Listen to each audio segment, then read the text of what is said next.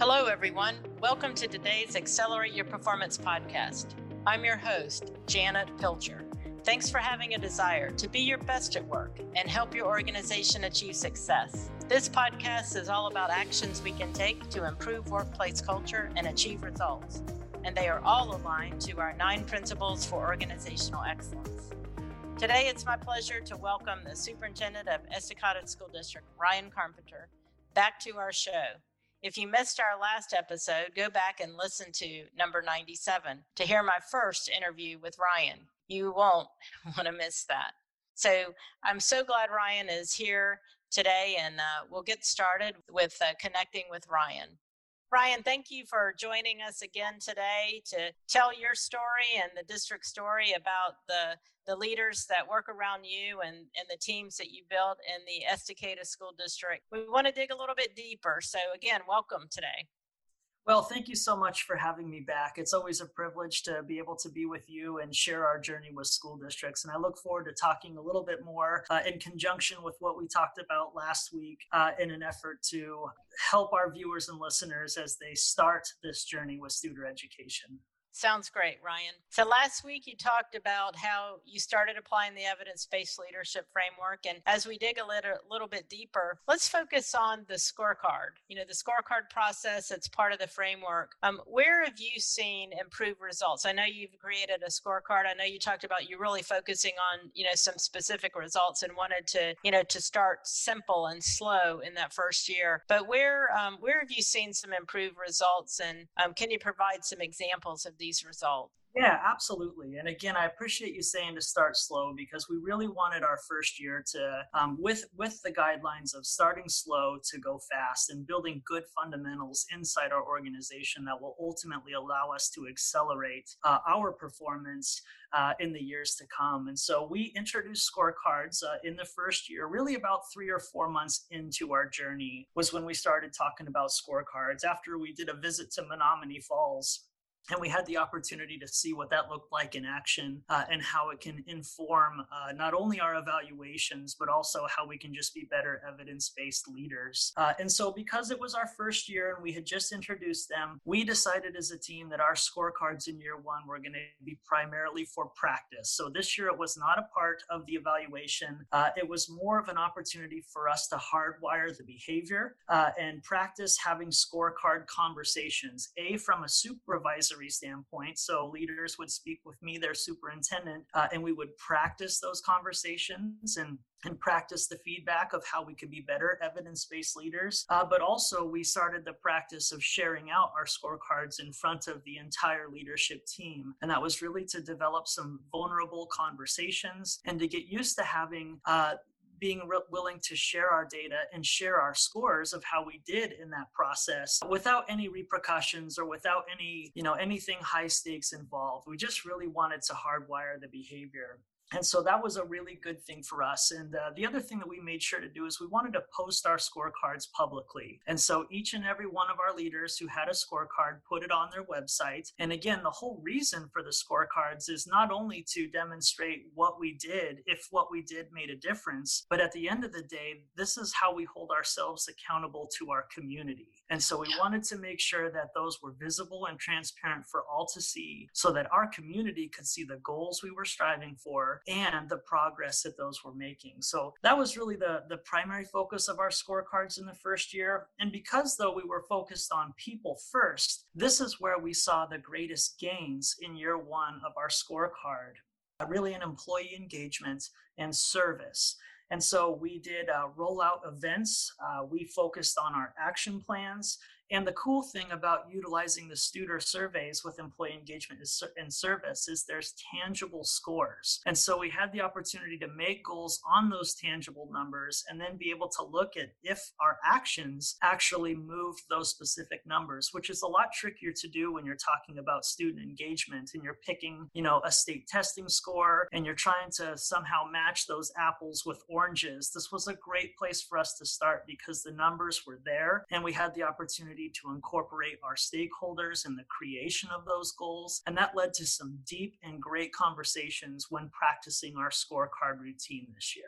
Yeah, it's a couple of things that you said, Ryan, that stick out with me. One is I love that you kind of did a practice round, with your scorecard. And what I found is that just having results and having the results in front of you and sharing those results builds its own form of accountability, right? It's not even people think it's bad accountability, right? Sometimes accountability has that negative connotation, but it really is about, here we're trying to get those results. We're having the other thing that you talked about, we having the right conversations around that data. And so, the accountability is really more of a friendly type of accountability. That's what I found. I don't know if that's what you found, in that scorecard process. Yep, absolutely. And I felt like we were able to develop deeper relationships with deeper conversations because it was about the conversation. It wasn't about the number that came at the end. It was all about how are we working together to get there. And it's a shared ownership conversation. And so,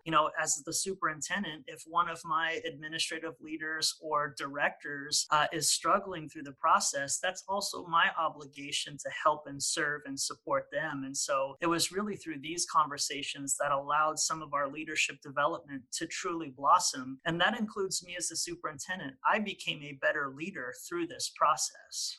I felt the same way as in my leadership, Ryan, over the years. It's amazing. We practice the same things that we do with our partners. And I just, every year I grow more and more and more. Appreciate the conversation about the scorecard. And I know that you have very specific ways that you've achieved those results, but I'd like to turn a little bit up to you, because I just really respect you as a leader. And you're courageous and you're bold. I mean, you have, it takes a courageous and bold leader to do this type of work. You just talked about putting transparent results on your website and having conversations about them and engaging with people. And that's not an easy thing to do. And it's not an easy thing to lead other people to do, So, I mean, you are courageous and bold. And I know you've learned a lot about yourself as a leader. Would you share, areas where you think you've professionally grown and as you've worked on with your team this past year, what about your areas of growth? Yeah, well, thank you, first of all. It's very nice of you. And I've got a great team who's also courageous and bold. So it allows me to feel more confident in being more bold. And I'm very appreciative of the team that I get to spend my days with every day. One specific example that I think can kind of talk about how I've professionally grown a little bit is really referring back to the COVID crisis and our ability to try to lead a distance learning format, but not just, a lot of school districts put supplementary work out there. We really wanted to keep the learning going so that we could prepare our students for the next grade level. And this story I'm telling you today is actually a fail, which is the best part about improvement work, right? When we talk about failing forward, I'm going to share with you something that was awesome that ultimately didn't work the way we had intended, but it's setting us up so much better for the future. And so during our distance learning time, we changed our pillar goal. We talked about scorecard and goals, and we were so focused on, the Oregon State assessments, which we take SBAC in the state of Oregon. And so when they canceled those, and we were disappointed in that because we worked so hard to really, do well in those scores.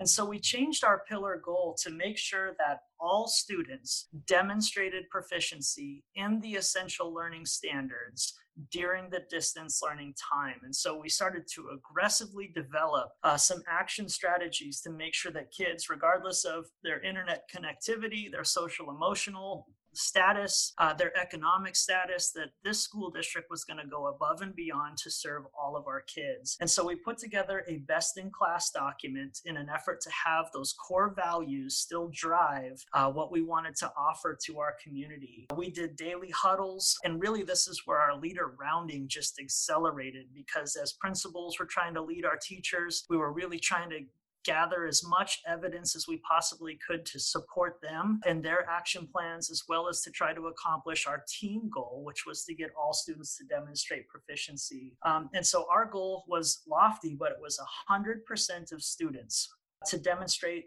proficiency in those essential learning standards. And we had 2 buildings who made it over 80% of students during the distance learning time had demonstrated proficiency in those standards. And we had 2 other buildings that didn't quite make that.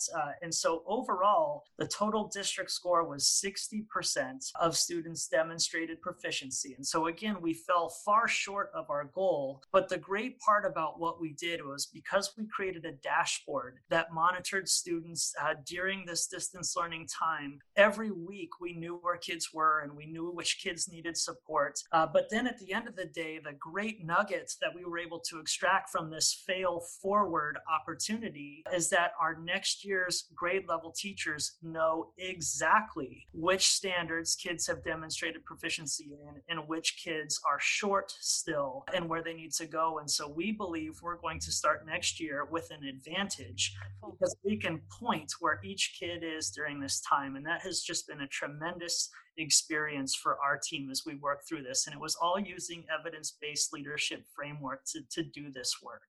Yeah, Ryan, that's a great story because I think, when we had, as you all went through with schools, you were learning and you had to do something very quickly, and just to have that goal and to really do the things that you need to do to track to that goal, you learned a lot. And I'm saying to people that I work with now, we're not going to have that. It's not going to be that again. When we go in, their expectations are going to be high regardless of the situation that we're in. So really nice work, because I know you built confidence in your team to execute to getting closer and closer to achieving that goal. So really a great way to learn from the work. And that's what it's all about, is to really build those goals to learn from. You and your team, again, have done such incredible work in a short period of time. So, as we close in the last minute, what thoughts would you like to leave our listeners today?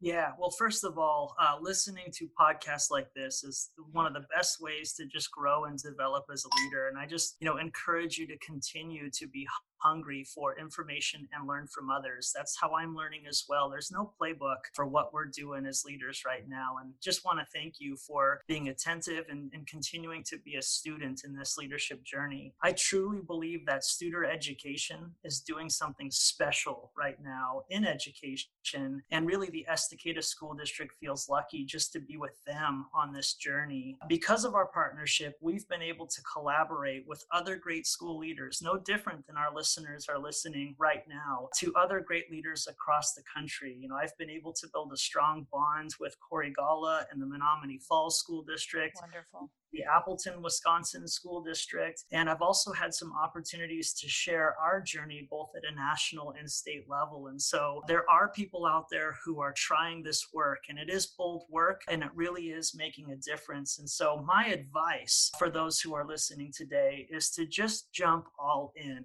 How often do we see school districts who come across something like what Studer Education is doing, or to hear improvement science or evidence-based leadership, and they make a determination that they want to pilot something, or they want to just kind of dip their toe into it. And I would say that this work does not cater to that. In order to be successful in this improvement journey, you've just got to jump all in, and it starts with the superintendent. And you've got to go all in, and you've got to start slow, and you've got to just try to get your team to align to that same belief system. And I believe that you can do it. And there's a lot of people out there who are trying it as well, and they're all very happy to be open to have these conversations to help you through the journey. So I just am thankful that I get the opportunity to share our story. We're only 1 year into it, and there's a long way to go. So we're rookies too. So just start is my advice. Thank you, Ryan. Thanks so much for the contributions you make to your district, the contributions you've made to all of us.